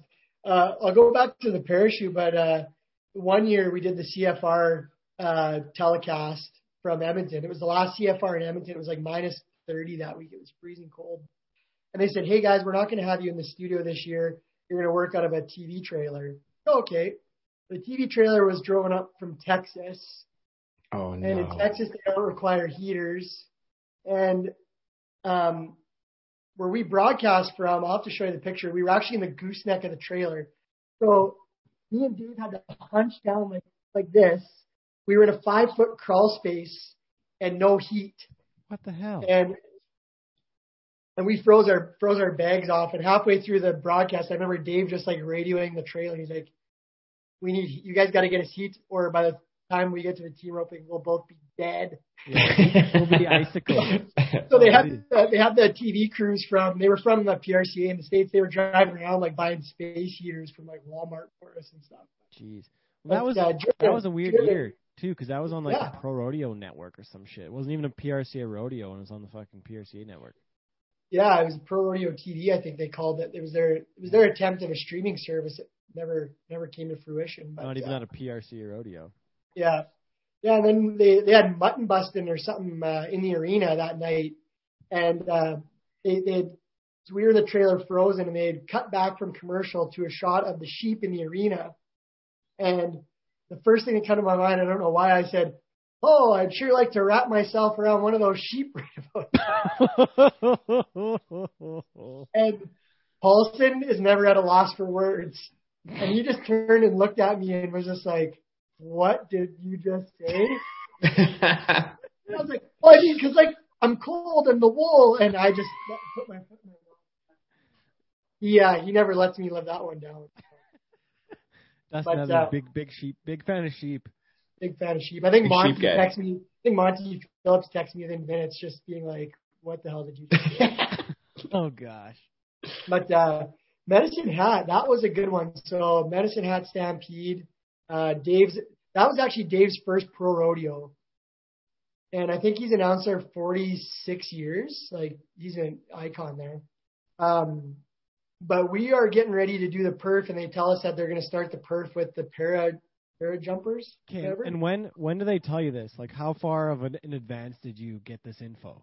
Because we know, like, rodeo production, there's some that, like, produce a lot, and there's some that produce a bit, and there's some that produce none. I'm curious, when did you find this out? I think it was, like not long before. Like, we didn't have – there was no script. Like, we didn't have to introduce them. It was just like, hey, guys, these guys are going to jump into the arena. So, I'm like, okay, that's cool. So we're in the booth, and, like, there's this big overhead out the booth to keep the sun out. So neither of us can actually see the paragliders. We're like, well, let's go outside and check. And I'm like, oh, this is kind of cool. So the paragliders are coming down. But because there was no production, and they were doing it before the grand entry, like, there wasn't music playing. There was really nothing. It was just people watching these guys come into the. So I'm like, I should start filming this. So I pull up my camera and I start recording. And this guy's coming down, but because there's no music, you can hear him. And I think you can even hear him in the video. He starts yelling, "Oh shit, oh shit." This is the paraglider. And you can tell, like, he's not near the arena yet. He's a ways back. And this poor bastard comes down, and Medicine Hat has all welded, like, 8-foot drill stem, basically. Yeah. And this poor bastard smokes the drill stem and just gets dummied. And he's in the stud pen with one of Kessler's stud horses. Oh, no. And his leg is, like, not broken. It is snapped in, like... It's a compound fracture. It's bad. Yeah. It's a compound. This guy ain't walking for a long time. Oh, man. Gotta love it. I think in the video, I think it was Jeff or Jason Resch who were, like, running over, and they helped them out because there's this big stud horse in this pen, and this poor bastard just crippled up inside the arena. So needless to say, the Canadian flag did not get into the arena that day. And jeez. And it was pretty wild. It was one of the craziest things I've seen. This guy was in rough shape. Jeez. There's got to be some more other crazy rodeo stories. I know one, speaking of, like, places with Air Force bases close by, how the fuck did you end up in the arena like a Brazilian announcer throwing your hat out of the bowl? Oh, man. I forgot about this. This is good. This is so funny. Well, I don't know who it was. I think it was Monty. There was a video going around of that Brazilian announcer that would jump in the arena and, like, fan bulls with his hat. They fucking all do it, man. They all do it. Yeah. Like, the one guy brought out a fire extinguisher and started spraying the bull. Like just crazy shit. And Monty tagged me in the post, and then I think it was Dallas Burns as well. And they're like, dare you to do this. So the bull riding at Suffield used to be sanctioned by BRC, and then that year they decided to do open. I'm like, well, okay, this is my chance to go do something like this because it's not affiliated with anything. So Gator's doing the music, and I just said, hey, like, I'm just going to jump down and go do this. And Dirty Mike was riding, Michael Stashik, and he had this little black bull of Jim's that I knew was just a nice little spinner, just came out and around. And I think, I don't remember his bullfight, Levi Hale maybe, and Jory probably, yeah. Jory had it on GoPro, and I just walked out there, and they were set up, and they looked over like, what are you doing? I said, you boys just stand back. I said, I got this. You seen the video, that bull just turns back. I got the wireless mic, and I'm just fanning him. I think I tapped him on the nose once or twice, and it gets done, and everybody's just cheering and going nuts and so excited. And Dirty Mike was like 84 points in this bull, and we get done, and my heart is just racing, right? I'm like, this is super cool. I finally did it. And Dirty Mike comes up to me. He's like, man, if you would have taken that bull out of the spin, I'm like, fuck you. I'd have killed you.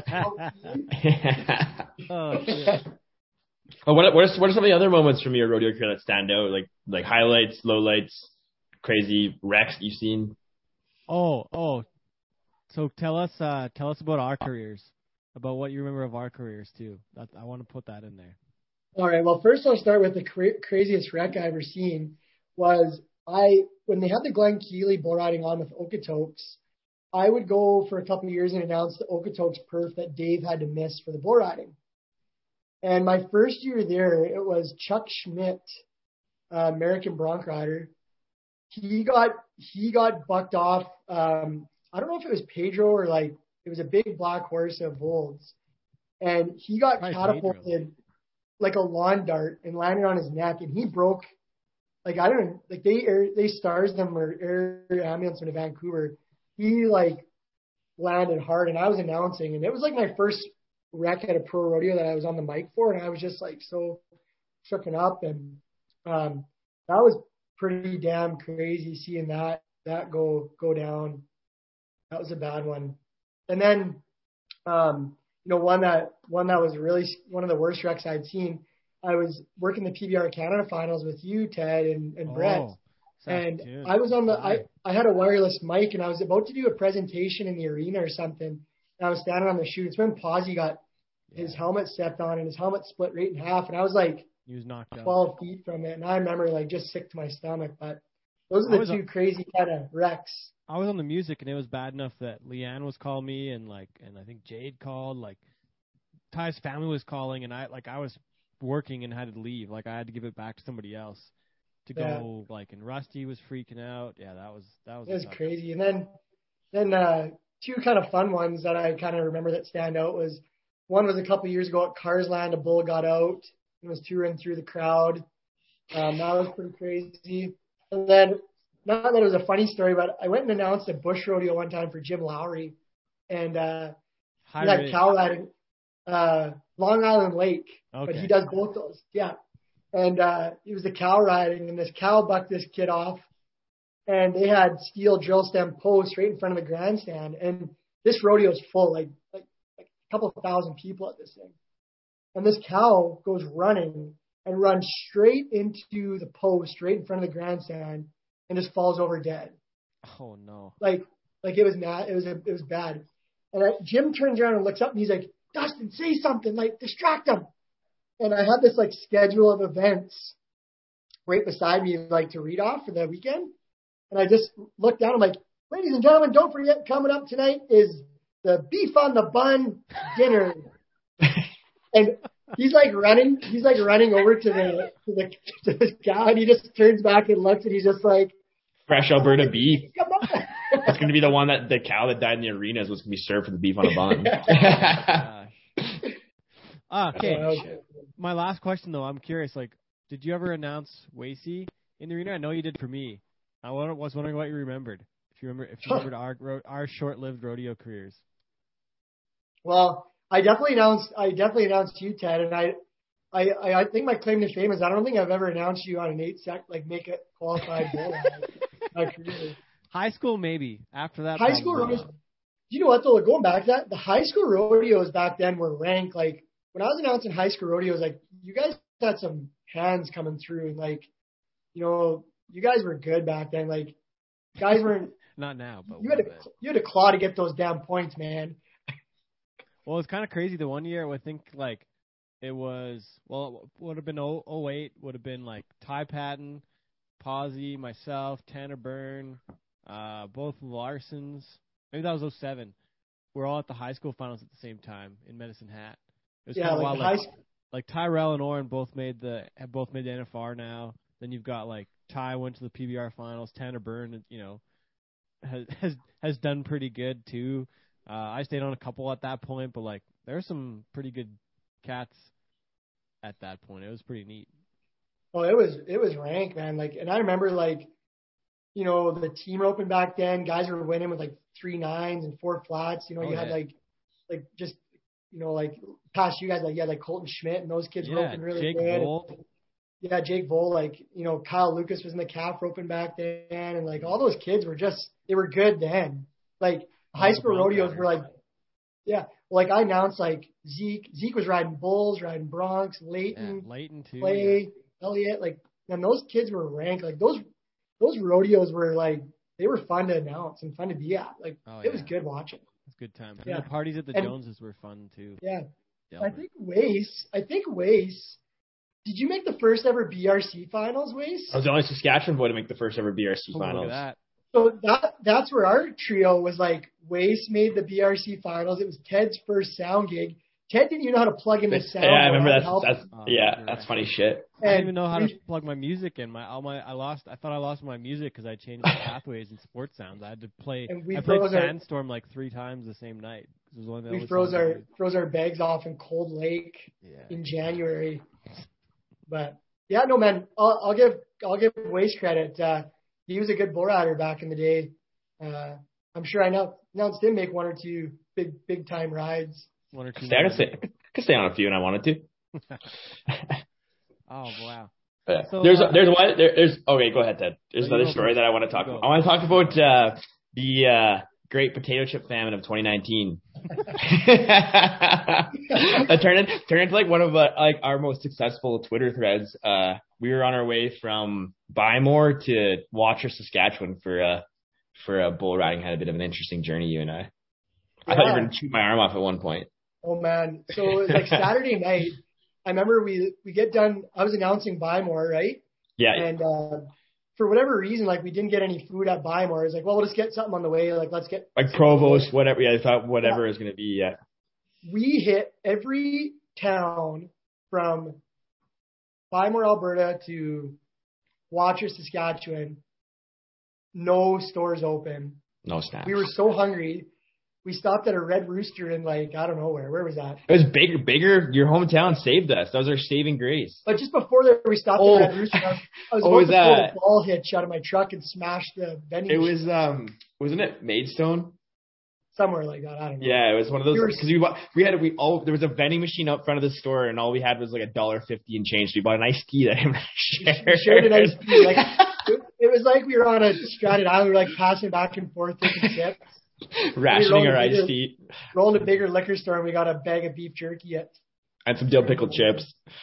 Yeah, that was so. I remember we were so hungry, and that's like exact. I think we said those exact words, like, "Oh, we don't need to get a beef on a bun at Bymore." Like, well, I think it was a long weekend. That's why everything was closed like so early on a Friday. Yeah, and we're driving to Saskatoon, and I've never been more hungry in my life. Like trying to get some snacks. Like it was like the middle of the night. 4-hour drive though, too, right? Like Bymore. It was late. It was late at night though. We left at Bymore at like probably 10. What is 4 hours? Saskatoon. How do you guys die in 4 hours of starvation? We had an 8-cent lunch, Ted. It was bad. We were tweeting like bad our whole journey. Well, it was like it was bad planning on our end. I was like, we should have just grabbed a beef on a bun at Bymore and been okay, but we're just let's get the hell out of here and go to Saskatoon. You never leave small bull riding cabarets too early. That's where you guys went wrong too. Never leave them too early. We had to work the next day, Ted. Yeah, but you also lived in Big Valley at the time too, didn't you, Dustin? Like I lived 10 minutes from the Bymore Arena at the time. Yeah, and you could have like went home and left at like 8 o'clock in the morning and probably been fine.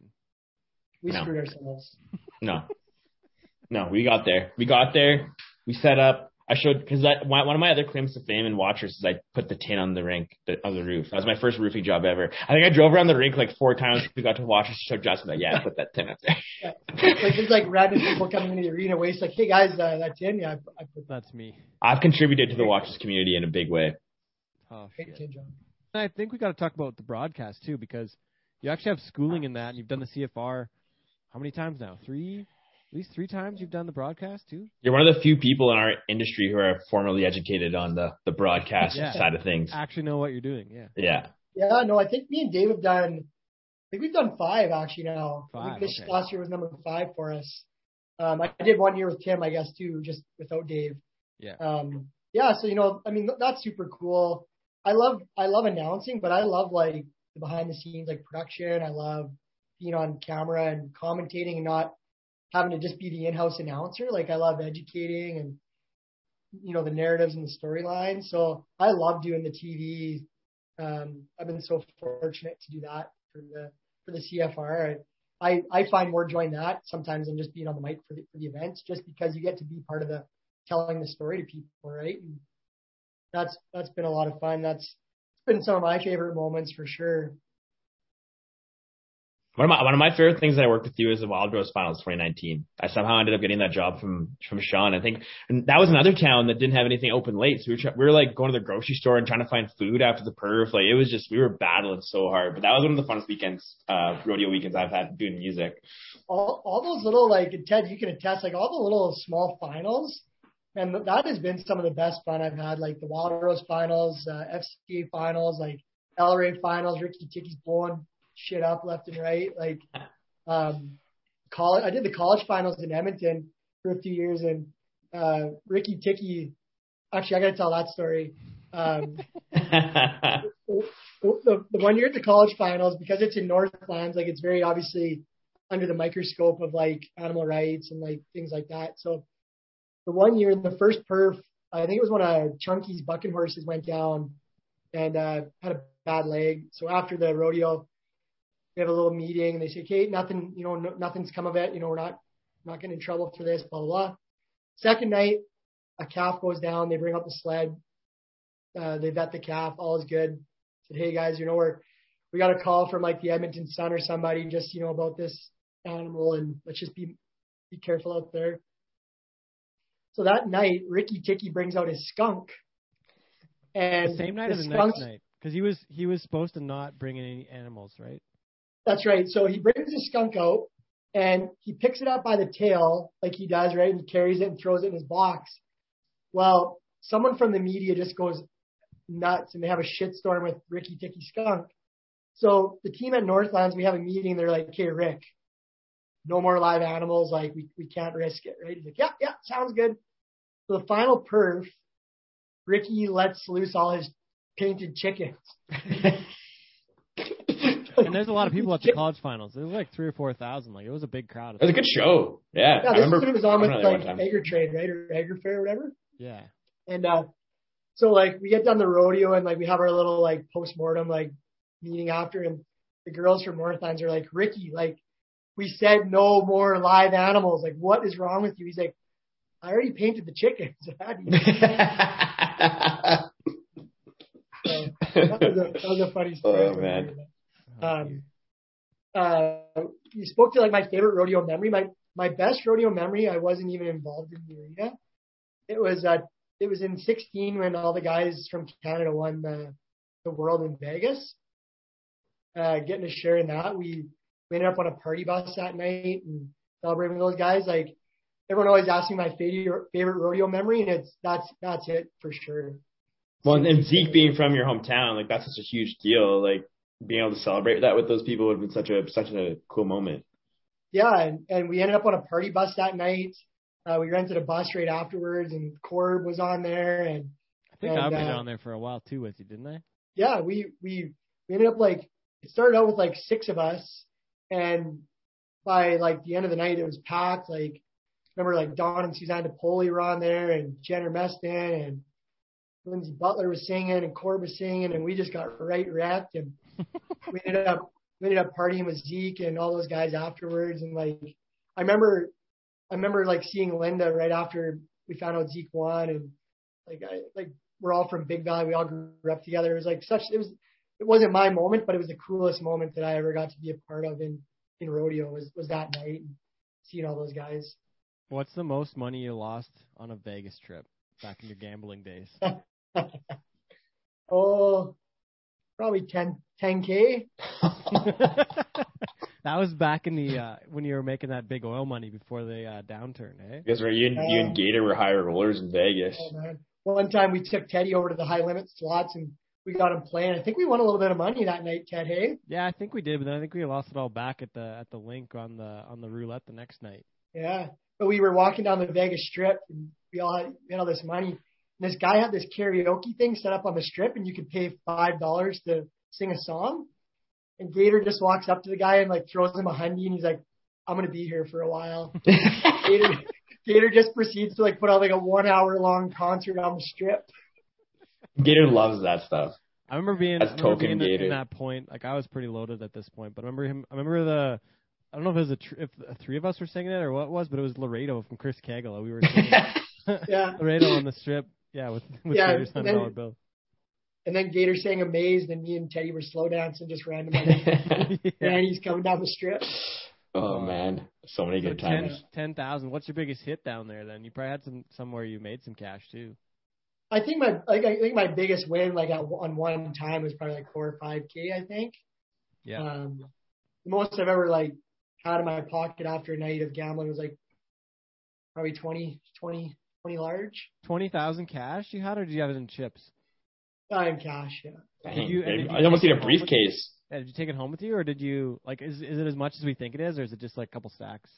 What is it? It's not. It's very underwhelming when it's in Hundies, but I don't think I came home with any of it. I came home with $0. Oh, you lost it back the next night.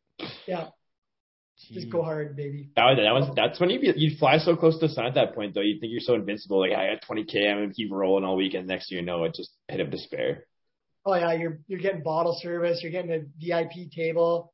Then at 7 a.m, you're walking through the casino looking for something shiny on the floor. Got your last $5, yeah. But do you look back at that and be like, geez, what the hell? Or what do you think about that now? Man, I have my best times, my best memories are from that. So to me, that was damn money well spent. Yeah, no regrets. No regrets.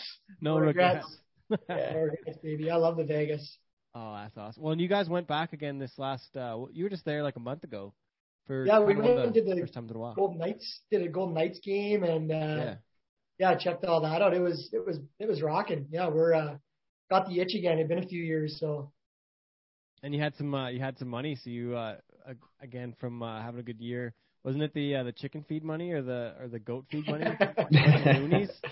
Yeah, you get all the loonies from the feeders at Barney's, but we went down and then. I got totally pissed. Some guy beside us won 138 large on one spin. Whoa. Oh, my God. That's so cool. Nothing gets your blood pumping more than someone winning beside you. I won the money. What did you think of the Vegas Golden Knights game, from your hockey standpoint? There's nothing like it. And I think that it's almost like a blemish on Alberta teams like Edmonton, Calgary, that they're not following the lead on that, because you get so much more value going to one of those games than you ever will in Canada. And I think their teams are stupid if they're not replicating that right now. It's so good. So good. One of the things I noticed was the volume. I felt like the entire atmosphere was based on the volume.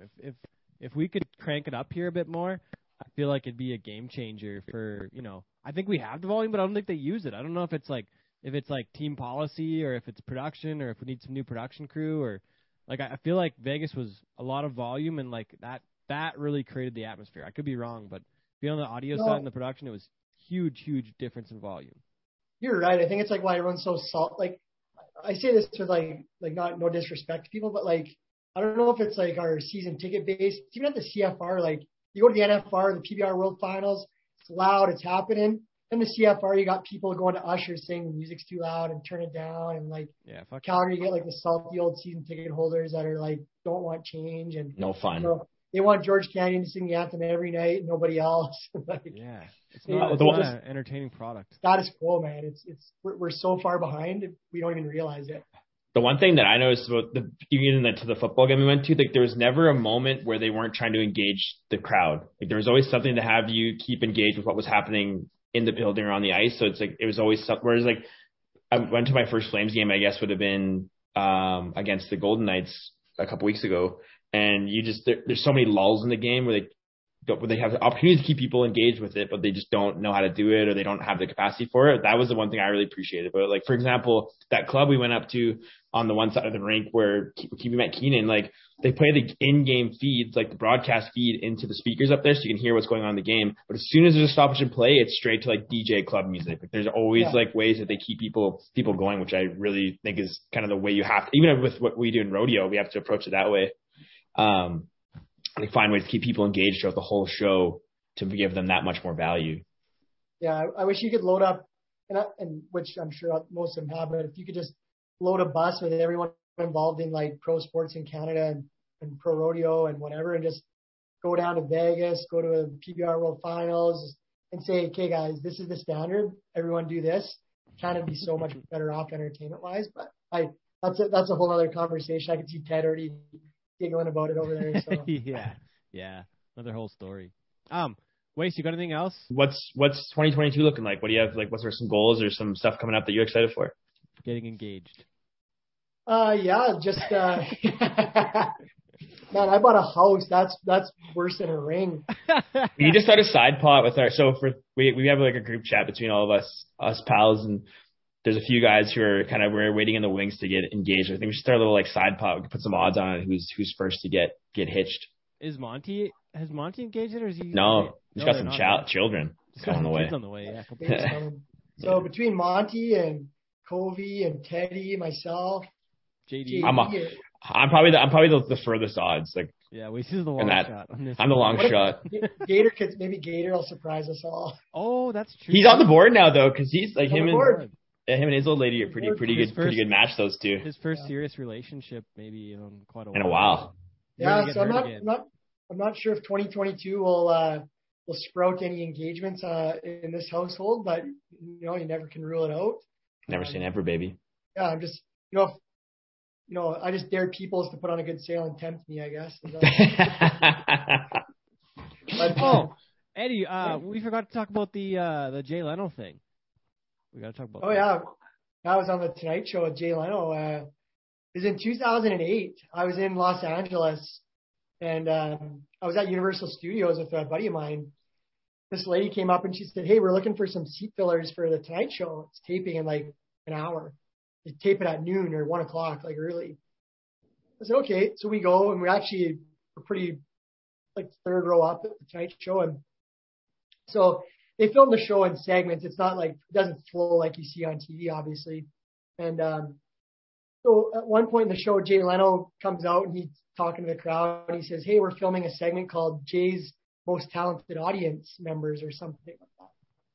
So we're looking for people in the audience with cool, unique talents. We're doing this thing. So, anybody want to? So this first guy goes up, and he was a young guy, and he goes up and he's a juggler. So he juggled 3 cell phones, and everyone claps and cheers, whatever. And he's done. And then the next girl that went up was, I think she did like gymnastics or something. Yeah, she did like a handspring or some crazy shit right up on the Tonight Show stage. He's like, "All right, anybody else?" And that's what it was. The best one of the 3 was going to get a swag bag from the Tonight Show. So I stick up my hand, and my buddy beside me is like, "What are you doing?" And he points at me. So I go up on the stage, and he asks you where you're from, and I was in shorts, and this was in like October in LA. He's like, "Oh yeah, you're from Canada." And a lot explains it, like you're the only guy here wearing shorts. And so he's like, "So what's your talent?" I'm like, "Oh, I'm going to play the bagpipes." And he's like, "Oh, you carry them around in your back pocket?" I'm like, No, just watch. So I'm like, "I need you to hold the mic for me." So Jay Leno's holding the microphone like right beside me. And I did the throat bagpipes. I'm sure you guys have seen before. I think you should show us. Yeah, you gotta give us an example for the people, man. Yeah, don't hurt yourself, though. Don't strain yourself. Don't strain yourself.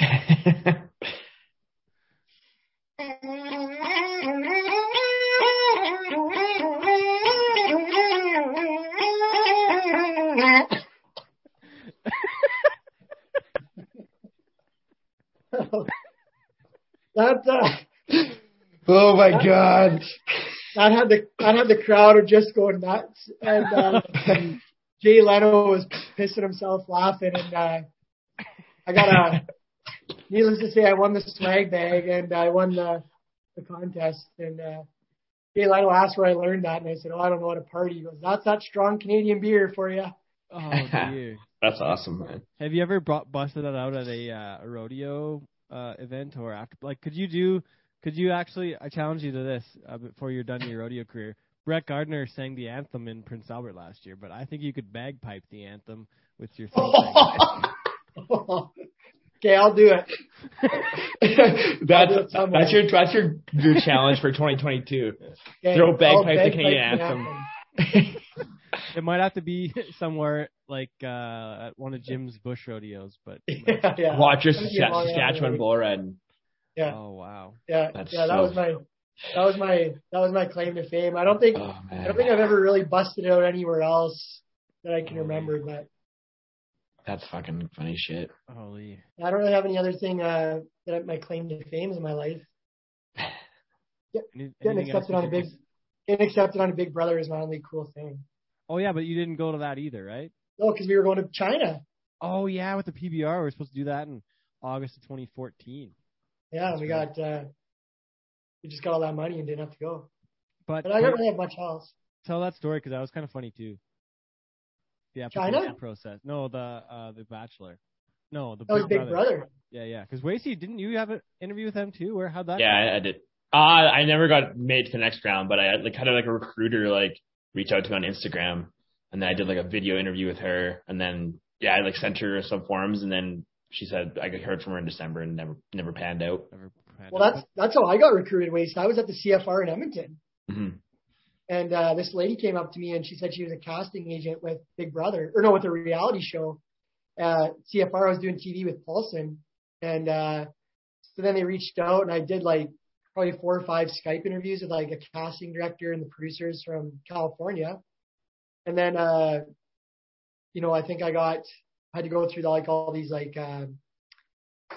aptitude tests, and I had to do a 160-page psychological survey. Holy.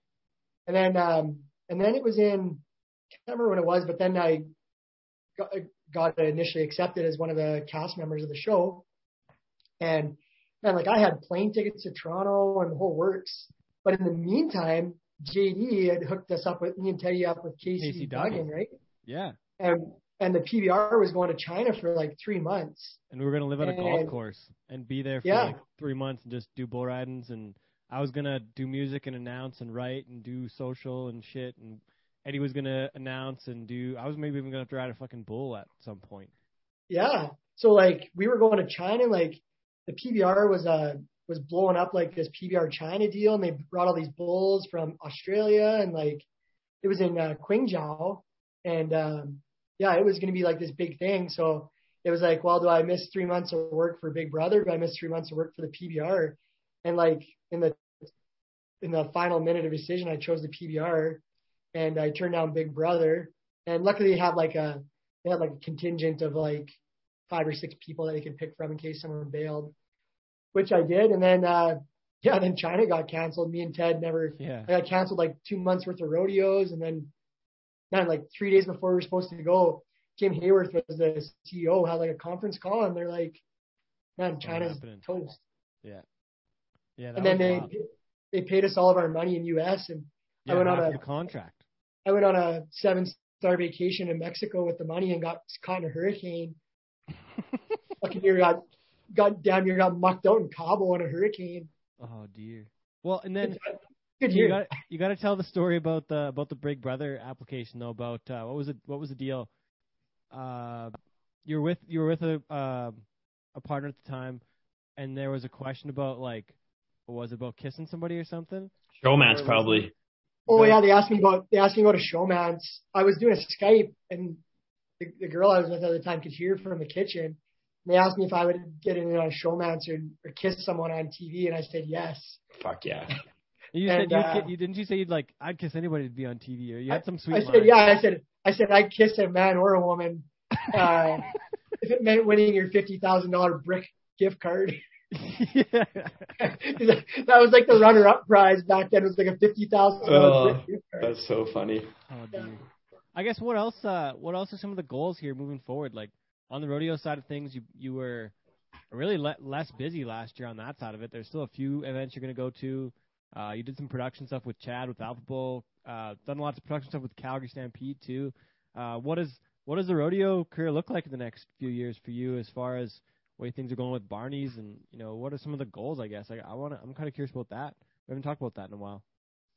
I think for me, knowing the potential to kind of grow Barney's and the business, that entrepreneurial spark's really lighting me right now. So I really want to grow that, and with that comes sacrifice, obviously, on the rodeo side. Last year, I didn't go work at Calgary because it was our first week opening Barney's, and I'm 33. I've been able to work at Calgary and the CFR and lots of really great rodeos, and I think that rodeo is always going to be there. So, not that I'm putting rodeo on the back burner, but I'm shifting my efforts elsewhere. And not only that, but like, I love rodeo, but rodeo can be taken away from you really quickly too. You can be at a rodeo one year and not the next. And, that money, there's no guarantees in that. So, I'm going to keep working for the communities that want me to come out there. And I really enjoy the production side. Love working with like Alpha Bowl and Calgary and doing production. I could see myself transitioning more into focusing on that when I get the opportunity than the announcing.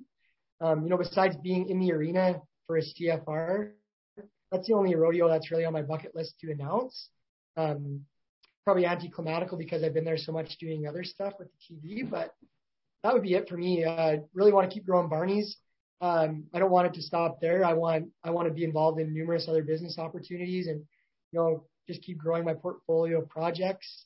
But yeah, I'm really eyeing in on the production side. And I'd like to see like in the off seasons with Barney's, if that can grow to more rodeo, maybe other sports, hockey, whatever. But that's where I'm really, really finding a passion again with the creative side of it, because announcing, you don't get to be creative. You're just part of the dialogue, and I love the creative stuff. So, yeah, that's kind of where it's going for me right now, for sure. How much have things changed working with Blair and Cam, like the Christensen crew, and what are some of the things that those guys have taught you on the business side? Because they're probably some of the most, I don't want to say first, but some of the more influential people on your career, and those guys have done very well, and there's been a lot, I want to say, you've absorbed a lot being around them and learned a shitload working with those guys. Yeah, and it's like if you put in the work, it'll happen, and nothing's impossible, right? Like, don't say no to any opportunity. Like, and you could walk through a trade show with that guy, and 1 minute you could be potentially a dealer for portable cell phone chargers, and the next minute you could be selling cotton candy machines. Like, I don't know. There's just, everything's on the table, and man, I learned so much, like good and bad. But yeah, like before I was always so like stay in my lane, right? Like I announce a rodeo and check wells, and like now I'm like I'll try anything, man. Like I was cooking pizzas in Barney's 6 months ago just to learn it, right? Like, like I don't know, nothing's off the table. I just want to go for any opportunity, see what comes from it. Say no, and just don't say no. Yeah, just be a yes man. Yeah, yes man. And so, what are some of the other things you guys got cooking up right now, or can you, or do you want to talk about that? Or I'm curious about goals now too, though, about what some of the goals are and how you're working things that way. Well, I think like obviously just growth of like what we've got going on. I want to see Barney's. To me, when I look at Barney's, I see something that's not even close to complete. It's not like you build a hotel and it's ready to go and that's it, right? You do your thing. For me, it's just continue to grow the business and just keep growing it and making it happen. But man, Drumheller's so untapped. Like I see some really good opportunities down here with like more tourism options, camping, hospitality. So that's just got me going right now. Like just.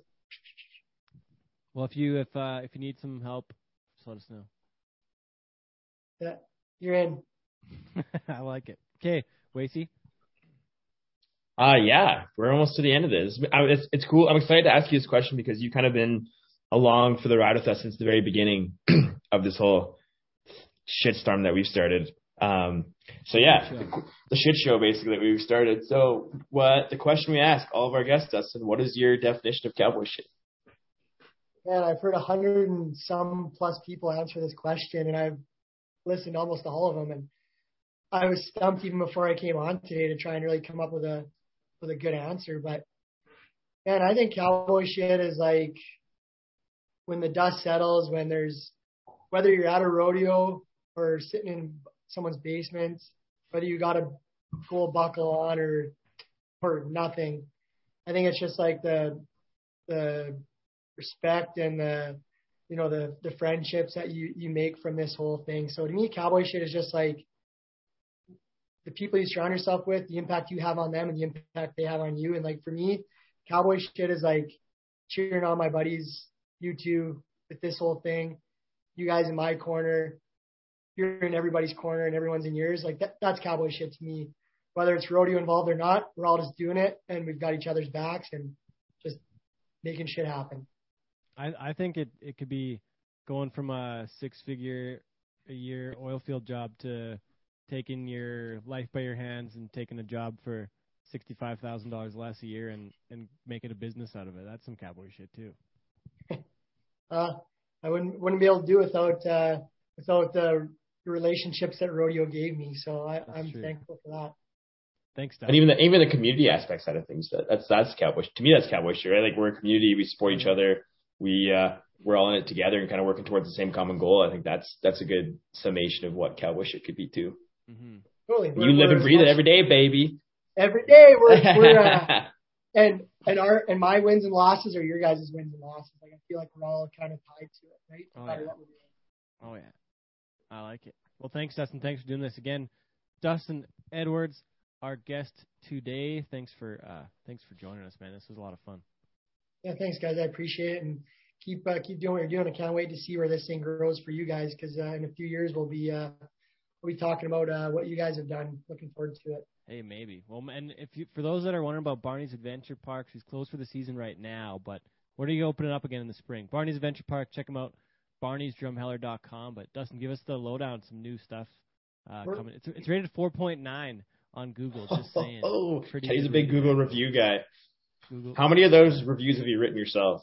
None, that's all. I didn't have time. Well, May 1st, or what's the plan? We're opening June 10th. June 10th, okay. And June 24th, we'll be open 7 days a week, all summer long till September long weekend. If you like corn mazes, zip lines, pig races, live dinosaurs, if you like cool shit, Barney's Adventure Park. Watermelon cannons, pumpkin cannons. Yeah. You shoot everything out of that cannon. I shot Jello shooters of it at Adults Night. Man, that is so good. That's amazing. The other part I want to say too is that it's not just it's not just a kid's place. Like Wasey and I went and we had a fucking sweet time. So Wasey, Ted, and Brinson were the last 3 visiting guests of 2021 at Barney's. Yeah, we saw it. We ran amok. It was pretty fun time. So okay, thanks again, Dustin. Check out Barney'sDrumHeller.com. Thanks for joining us, Dustin. We'll catch up with you soon, pal. Thanks, guys.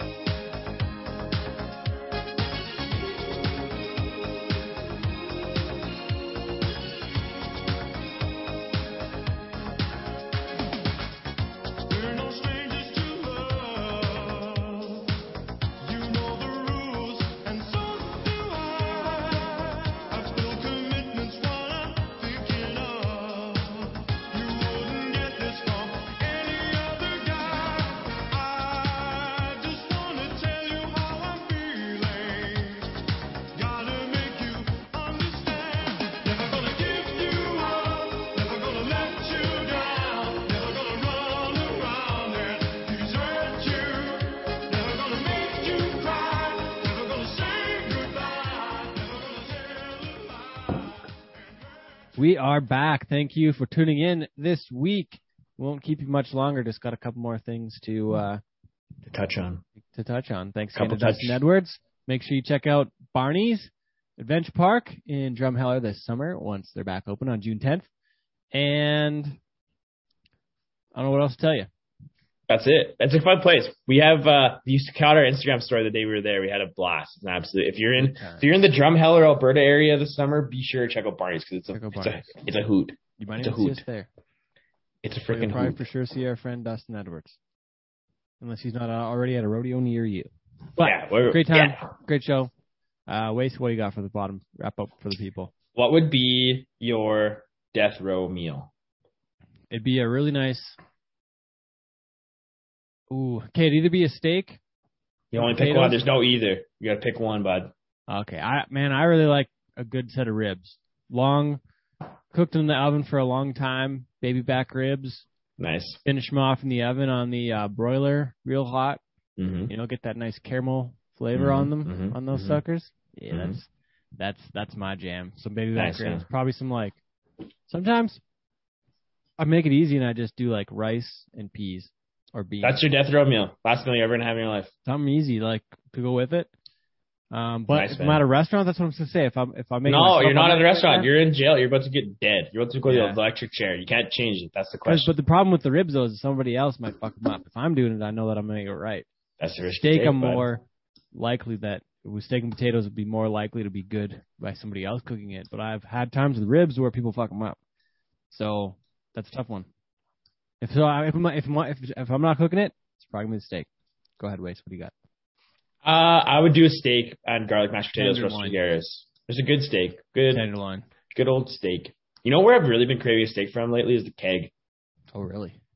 I've been jonesing for some Keg lately. Which is funny, but I actually went to Joey Chinook, which is a restaurant in Calgary here with my mom and dad, and I had theirs. Like me and my mom got the exact same meal. It was like the 6-ounce sirloins. Yeah. But it came with like these. Steak?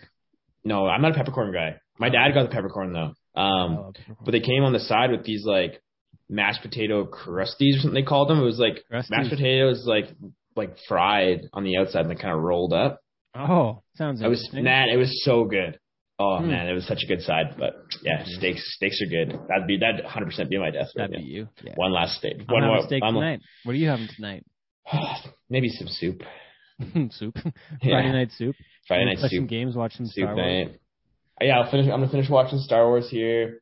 I should go for a run, but it looks cold outside. Yeah. Maybe I'll try again tomorrow, maybe. And what then else, should we wrap this up? Yeah, well, unless you want to do there's a debate between us that we've already asked this question, but I don't think that we have. Maybe this is something we just talked about before. I would bet you $100 we already did this. $100? Yeah. $100 is $100, man. Have you got $100 to bet right now? I don't. How confident are you? But I'm pretty confident. I'm confident. I don't have $100 to bet right now. I don't have it. Actually, I don't, but I'm pretty confident. But yeah, I think we've already done it. But okay, go ahead, pose the question if you want. Maybe one of our dedicated listeners can tell us if we've talked about this already. But would you rather fight one horse-sized duck or 100 duck-sized horses?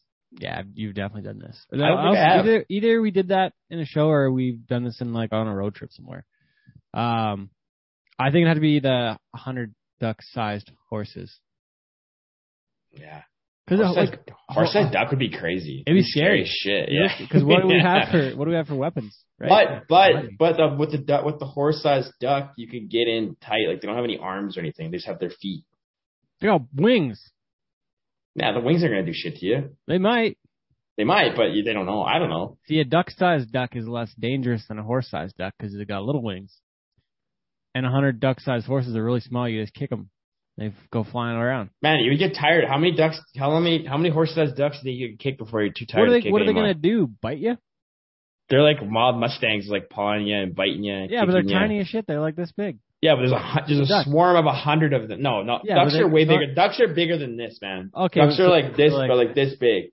This big. Man, there's ducks that are bigger than Ellie. Fuck off. A duck's that big? Yeah, ducks are huge. Starfish that big. Yeah, just big ass white ducks. Yeah, ducks are huge. Yeah, really? So 100 of those fuckers. Oh, fuck, yeah, that would maybe hurt. I ain't that big. And you had 100 of them around you at one time. Like they're swarming. Okay, but what are the terms of the deal? Like what happens if I'm fighting this horse-sized duck? What do I have? Spare hands? Thunder and lightning. Look at how big his beak is. They're gonna be nimble. Try to get around it. But I would pick the 100-sized duck-sized horses. It's almost like a little tongue twister, yeah. But I would pick that. But I think I'd get tired after kicking like 20 of them. Yeah, you might. It's true. It's a lot of kicking. It's true. And what if they get behind you? If they circle around you, then you're toast, I think. Yeah, I don't know, man. Okay, we better wrap this up. Thanks for listening, everybody. And this has been Cowboy Show 10 Ways. Thanks for enjoying our ridiculousness and staying tuned for this long.